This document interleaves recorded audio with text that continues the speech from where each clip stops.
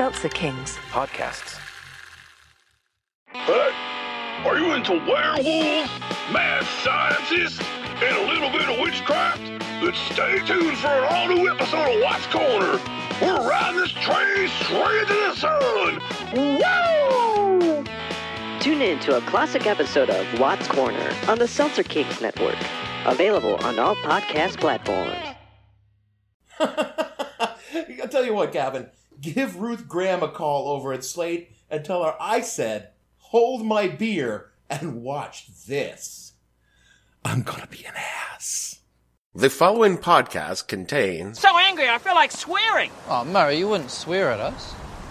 Go f*** yourself, prick. explicit language.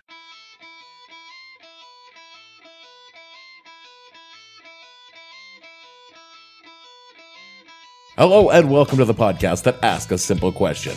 When you thought the dog would get his feelings hurt by an article it can't even read, what the hell were you thinking? I'm your host, Dave Bledsoe, and this is a Friday, December 7th, 2018. Now you're messing with a son of a bitch edition of the show, where we talk about man's relationship with his two best friends. And we don't mean the idiots in the Winnebago. Stay tuned. The What the Hell Were You Thinking podcast is brought to you by Dog. Dog wants to know if you're going to eat that. Surely you must want Dog to have some of that. Dog is here if you want Dog to have that thing. Does not matter if thing is dropped on ground, Dog will eat. Dog is not proud. Why are you putting in trash? Not see Dog is dying here. Dog wants you to know Dog is starving, has not eaten in minutes. Has Dog not been nice to you? Dog deserves that. Wait, yes, Dog is going to get that. Oh, yes, thank you. Wait, what is this? Dog does not eat green thing. Ugh, Dog does not like.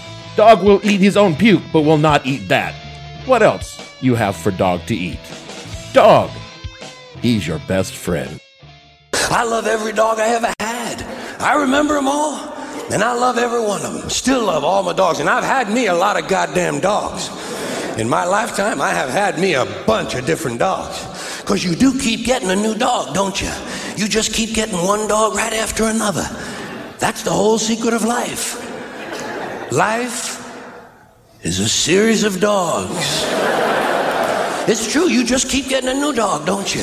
That's what's good about them, they don't live too long. And you can go get a new goddamn dog. Sometimes you can get a dog looks exactly like the dog you used to have. Right? You shop around a little bit, you can find a dog identical to your former dog. And that's real handy because you don't have to change the pictures on your mirror or anything. Right? You just bring the dead one into the pet shop, throw him up on the counter, say, give me another one of them. That was real good. I probably shouldn't tell you this since it's like the most common security question in the universe, but my very first dog was a blackish, fluffy poof of a mongrel that I, or perhaps my parents, for reasons unknown, named Pickles. Please don't use that information to hack my 1999 Hotmail account. I've been trying to get past that firewall for months. I barely remember Pickles because she was my dog when I was like 3 or 4. I couldn't even tell you what became of Pickles because as by the time I was old enough to form coherent memories clearly, Pickles wasn't with us anymore. Maybe she was sent to the farm, or because she run under a moving Buick, or maybe she ran off to live with a family that would remember her, but far more likely it's my parents just gave her away because we were moving. It was the 70s, and dogs came and went like that. It was a long spell before we got another dog, well into my teens, when my sister began a campaign for a dog of her own. Please, please, please, Daddy. It began as all canine acquisition campaigns do, with a solemn vow to promise and love to care for the dog, and ended with the arrival of a Cocker Spaniel puppy we named Sasha around the Christmas of 1995. Unfortunately for my sister, Sasha could give a fuck about her and promptly bonded to my mother and I. This is perhaps because Sasha was a stuck-up little bitch, as my sister said, or more likely, Sasha bonded with the people who actually fed her, walked her, and treated her like a dog with dog free will and a sense of dog personhood, meaning we didn't force her to wear clothes or pick her up and smother her with kisses and hugs for 5 minutes and then ignore her for the rest of the day like we didn't even have a dog. What dog? Sasha outlasted all of us kids, living well into her teens before age, disease, and a protracted series of moves sent her to that great farm in the sky. And through it all, Sasha was a part of the family, but in no way was she a replacement for my sister and I when we left, or ever considered a human being, even though my mother might have actually preferred if Sasha was her kid because she was so much better behaved than we ever were. I, of course, went on to spend most of my young adult life immersed in dogs. 10 years as a military dog handler, then 7 more working as a veterinary technician. There's dog fur in my veins. This is probably because some got caught in a cholesterol clot, but that's neither here nor there. And I'm willing to bet that at least 3% of my DNA is now canine, if for no other reason than bike transfer over the years. Why must I feel like that? Why must I just a cat? Nothing but a dog in me. So I love me some dogs. Given the choice between a dog and a person, it's dogs, natch, straight up. So whatever I say after this, y'all need to recognize that I'm not some dog-hating asshole, because given a choice between saving you from a speeding trolley or saving a dog, I think I'm gonna have to go with the dog. So don't even at me, bro. And the reason that I bring this up is George Herbert Walker Bush died last weekend. This surprised no one. Poppy was 94, which is a perfectly reasonable and respectable age to kick the bucket. And I found myself in a little liberal kerfuffle when I posted on social media that I always kind of liked H.W. Bush. Traitor. Bush the Elder was the first president I was eligible to vote for, and I did vote for him. Calm the fuck down, all right? I was 18, I didn't know shit about shit, and I came from a military family. What was I gonna do? Vote for Dukakis? That's crazy. That's crazy talk. So I voted for Bush, and he was my first and last Republican I voted for. Still, we all like to remember our first time, don't we? I know I do. I also met George Herbert Walker Bush many times, both in my capacity as a military dog handler and then even later as a university cop. He was warm, funny, kind, and even humble. And to tie it back to all this dog talk, one of my military working dogs had a penchant for displaying his affection by humping legs or traffic cones or light poles. He was a humper, and once he tried his very best to do the hump and grind on former President George Herbert Walker Bush's leg, much to my horror and the president's amusement. None of this offsets the horrible policies and actions of President and VP that Bush did. I get that. All I said was that I liked the man, but that I never ever liked his politics. But none of that changes the fact that according to many, many people, traitor!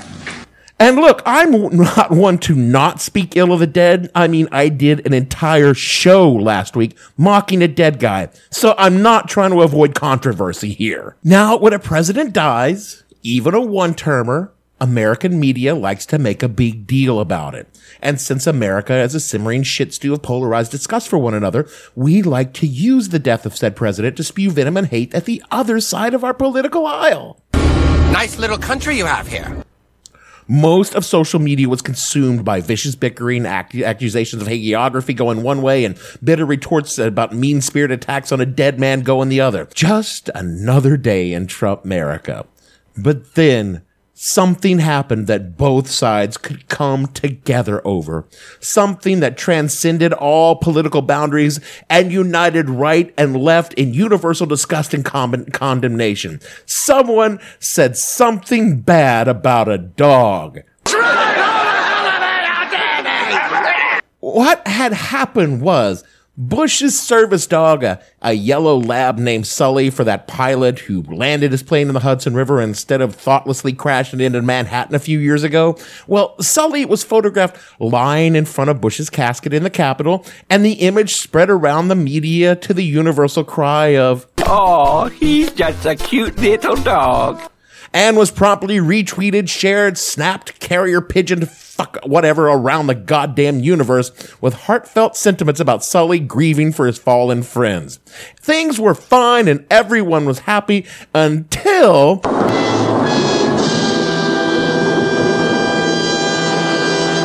someone said something bad about Sully, and the internet exploded in rage. Slate Magazine's Ruth Graham wrote a pretty slatey article on Tuesday titled "Don't Spend Your Emotional Energy on Sully H.W. Bush." What you really need is a great big fat guy with a tuxedo and a top hat who lives in your closet to just jump out Mistake! The pith of Graham's article was A, Sully the dog wasn't Bush's lifelong companion. Indeed, he'd only been around 6 months. And B, quote, it's a bit demented to project soul-wrenching grief onto a dog's decision to lie down in front of a casket. Is Sully heroic for learning to obey the human beings who taught him to perform certain tasks? Does the photo say something, anything special about this dog's particularly loyalty or judgment? Or is he just there? Unquote. You fell victim to one of the classic blunders.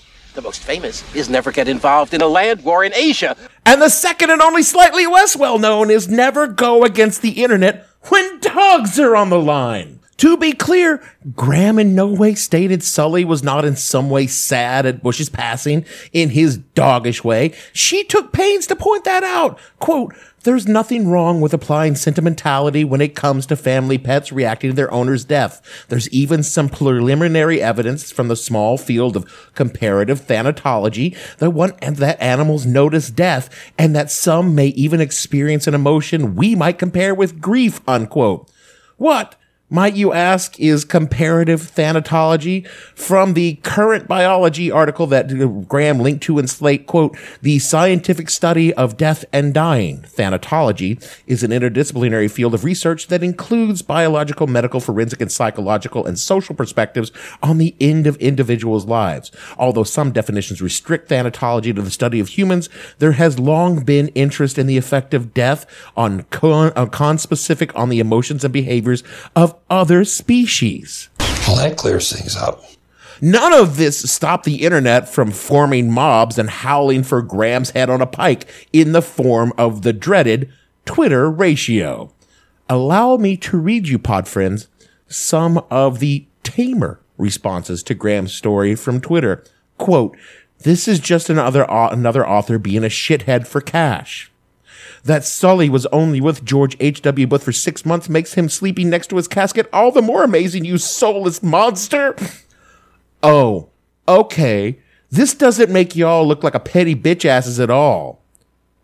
And you are a bunch of idiots who've never had a lucid thought in the last 6 months. And these were all from Blue Check Twitter, the ostensibly vetted and saner side of Twitter. The average response from the peon sans Blue Check was more like, bring forth the stakes! You shall burn for your beliefs! And of course, a huge help into misogyny, death threats, and unnecessary use of the word cunt. You know, just the high level discourse we've all grown accustomed to from Twitter. And of course, Fox News weighed in on the topic with an article titled, George H.W. Bush's service dog Sully isn't a Democrat or Republican. It's doggone crazy to attack him because you just gotta fucking put the dog bun in there. This drivel goes on and on and on and on until delivering the nut graph of, quote, maybe it's a left-wing thing. I just have to ask myself if I've ever seen a conservative commentator make fun of a dead liberal president's pet. Did William F. Buckley Jr. trash President Lyndon Johnson's beagle? Did Walter Lippmann scorn follow the Scottish Terrier after the death of Franklin Delano Roosevelt? It seems that sniping at Sully is just a way to attack the memory of our 41st president. Oh my God, get over yourself. Because Fox and all the rest of you need to understand this one fucking thing. It ain't about politics. There's nothing to do with politics in the least. This inanity is about your idiotic obsession with fucking dogs. What did he just say? Again, I am a former military working dog handler. And hey, look, I just read an article about a military working dog that was killed in action in Afghanistan. Saved the life of his handler and a bunch of other Army Rangers in combat. The story reads, quote, Mako was killed in action while leading Rangers into a breach of targeted compound on November 24th. Mako's presence and actions inside the building directly caused the enemy to engage him, giving away his position and resulting in the assault force eliminating the threat without injury or loss of life, unquote. You know what that article doesn't say? It doesn't say Mako died a hero or heroically sacrificed his life to save others. You don't know why it doesn't say that? Because Mako's a dog. He did what we trained him to do. He was taught by humans to do a thing that cost him his life, and he did it well so humans could live. Any of my dogs when I was in the military would have done the same thing, except for maybe fucking Marco. That little prick was an asshole, and I honest to God think he was trying to kill me. Sorry. See, now I'm doing it myself. My dogs didn't do this because they loved me.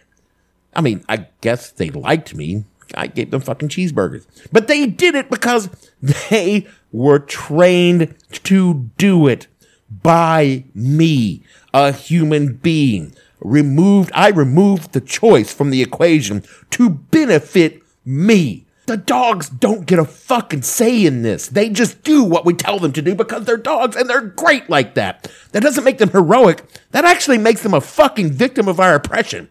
But that's not what this podcast is about.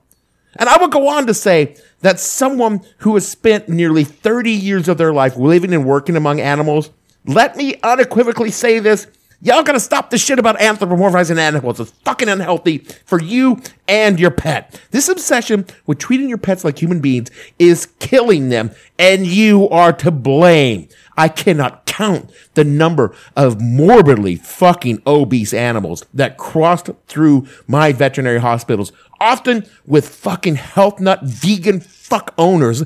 And when I would point out that their pets were dying from this, they would all say, but I'm afraid I'll hurt their feelings. Yeah, I know. And that's why you're fucking killing your pet. Stop fucking treating them like they're children, like they have free will and won't be able to say, oh, please, I would not like that fucking cheeseburger that you're not going to eat, because they always will.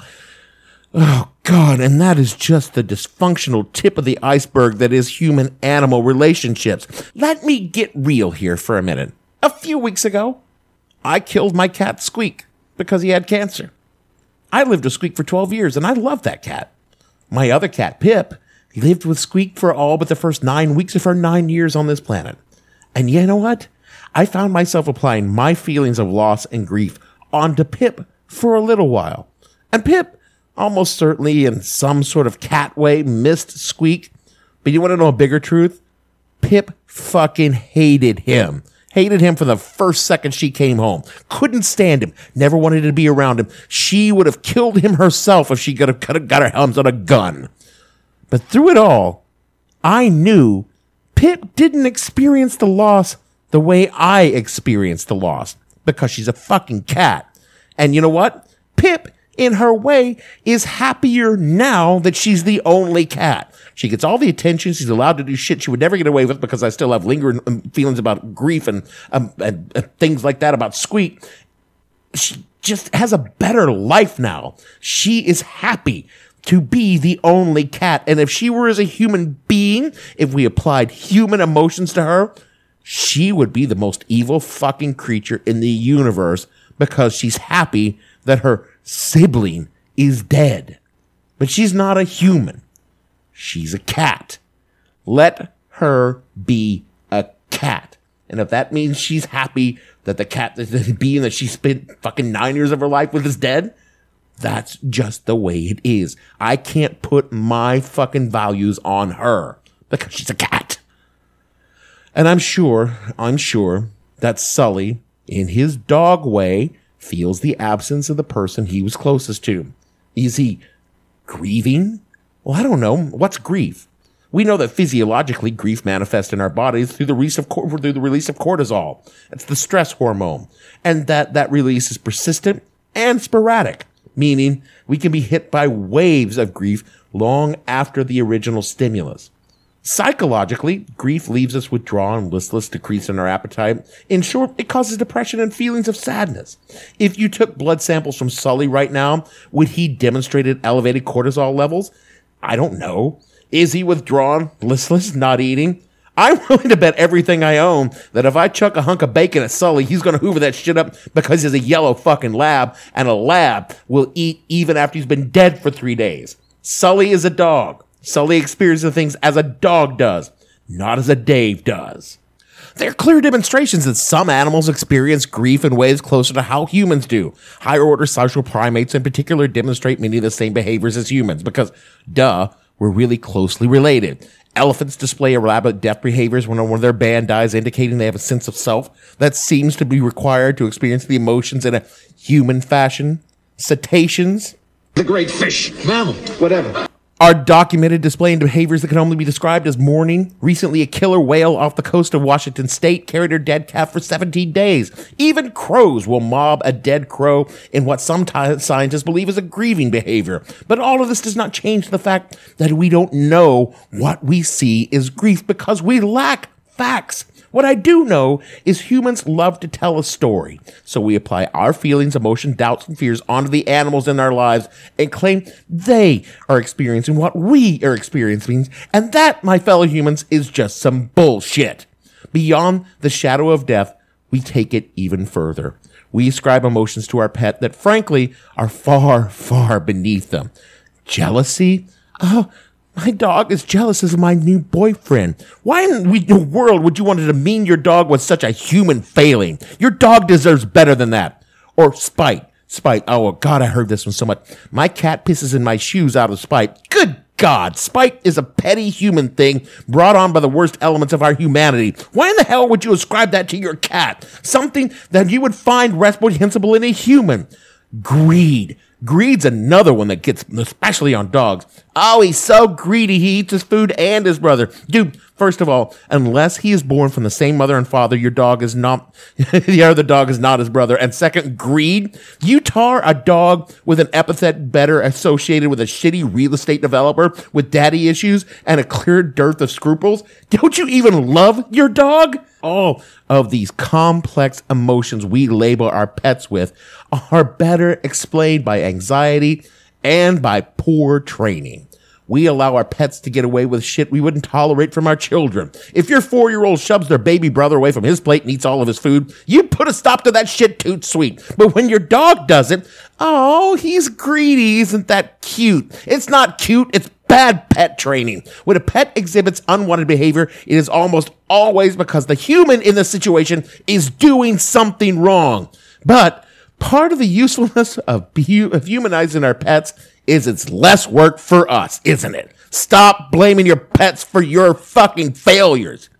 So, your pet is not a fucking participation trophy. This is some fucking millennial bullshit. The next motherfucker that says something like, I ask myself every day, who rescued who, huh? Oh. Who rescued who? I want to know. Is getting pelted with fucking kibble. You went to the fucking pound and got a goddamn dog. It doesn't make you fucking Batman. You didn't run into a burning building and carry the dog out, you asshole. You got your Prius and drove 3 miles. I mean, good for you for not going to a puppy mill outlet, but fuck, can you stop patting yourself on the back? You're going to dislocate a shoulder with all that self-congratulations there, Miss Dog Savior. And this fucking therapy animal bullshit on fucking planes. Oh, you need therapy, all right, and probably a slap upside the head. I get it. You fucking love your anaconda, but that doesn't mean I want to sit next to his scaly, twisty ass with you on a fucking cross-country coach flight because it makes you feel better, Ace Ventura. Leave your fucking pets at home. I gotta sneeze my ass across the Atlantic Ocean because you got a note from a website that allows to take you alpaca on a fucking Air France, motherfucker? I don't think so. Simple rule. If your disability is that you're an asshole, you don't get to fucking take your fucking pet on the plane there. All right, Dr. Doolittle? What else is pissing me off with you people and your pets? Could I sit in a bar and not have a dog snout in my crotch, please? What's his name?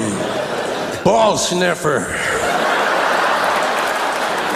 He's a crotch hound. I find that having a strange nose buried in my taint is the sort of thing I kind of want to volunteer for, Brenda. Could you fucking control your dog? Your pets are not as cute as you think they are. They're kind of like your kids in that respect, and not all of us are interested in getting to know fucking whatever their fucking name is. I'm actually fine with getting to know your pet, but I don't want to have to fucking actually talk to you because you're going to go on and on about her fucking backstory like Bella the Bulldog, and she has thousands of Instagram followers.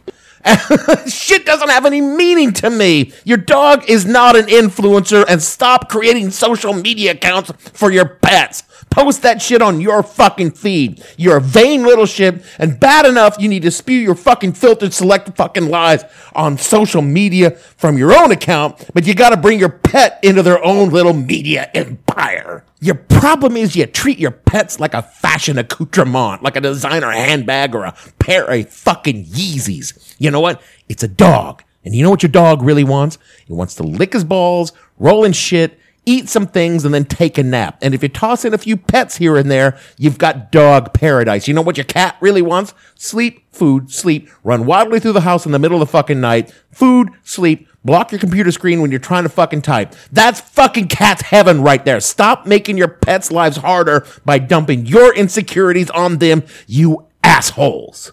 And as for Sully, you know what? Sully doesn't give a fuck about what Ruth Graham said on Slate. Sully can't read, and even if you read Ruth's article to him, he wouldn't understand, because you know what? Sully's got a fucking job to do, so get out of his way and let him do it. Unless, of course, you're not going to finish that sandwich, because Sully would really like that sandwich.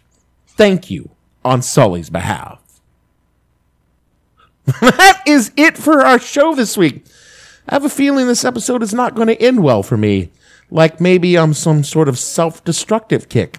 Like last week I insulted a dead guy and made fun of Mormon missionaries for trying to save my soul. And this week I am, in your opinion only, attacking dogs and cats. It's like I don't even want people to listen to the show anymore. Joke's on you. No one's listened to the show in the first place. As James Brown said, nothing from nothing leaves nothing. Suck on that one, pet lovers. If you do happen to hear this show and you want to be sure to hate tweet about it widely, tell everyone what an asshole I am, urge them to listen to the show so they can hate tweet about me too. If I'm going to go down, I'm going to go down on a fucking ratio. Speaking of the ratio, you could increase the number of people who will angrily tweet at me by rating and reviewing the show wherever you find your podcast. This helps others find reasons to never listen to the show again. You know, besides the obvious reasons revolving around it not being very good.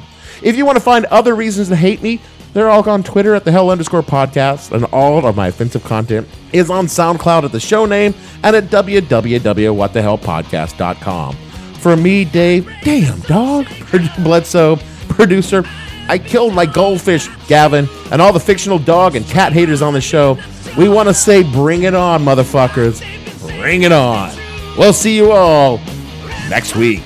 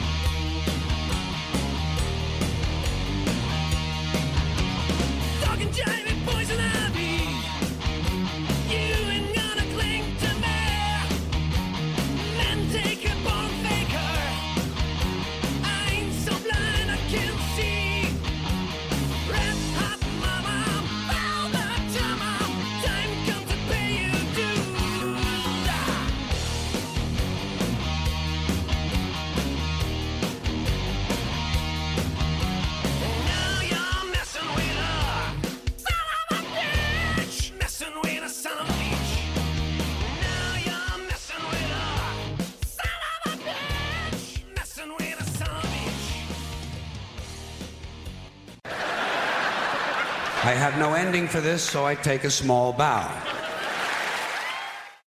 Seltzer Kings Podcasts.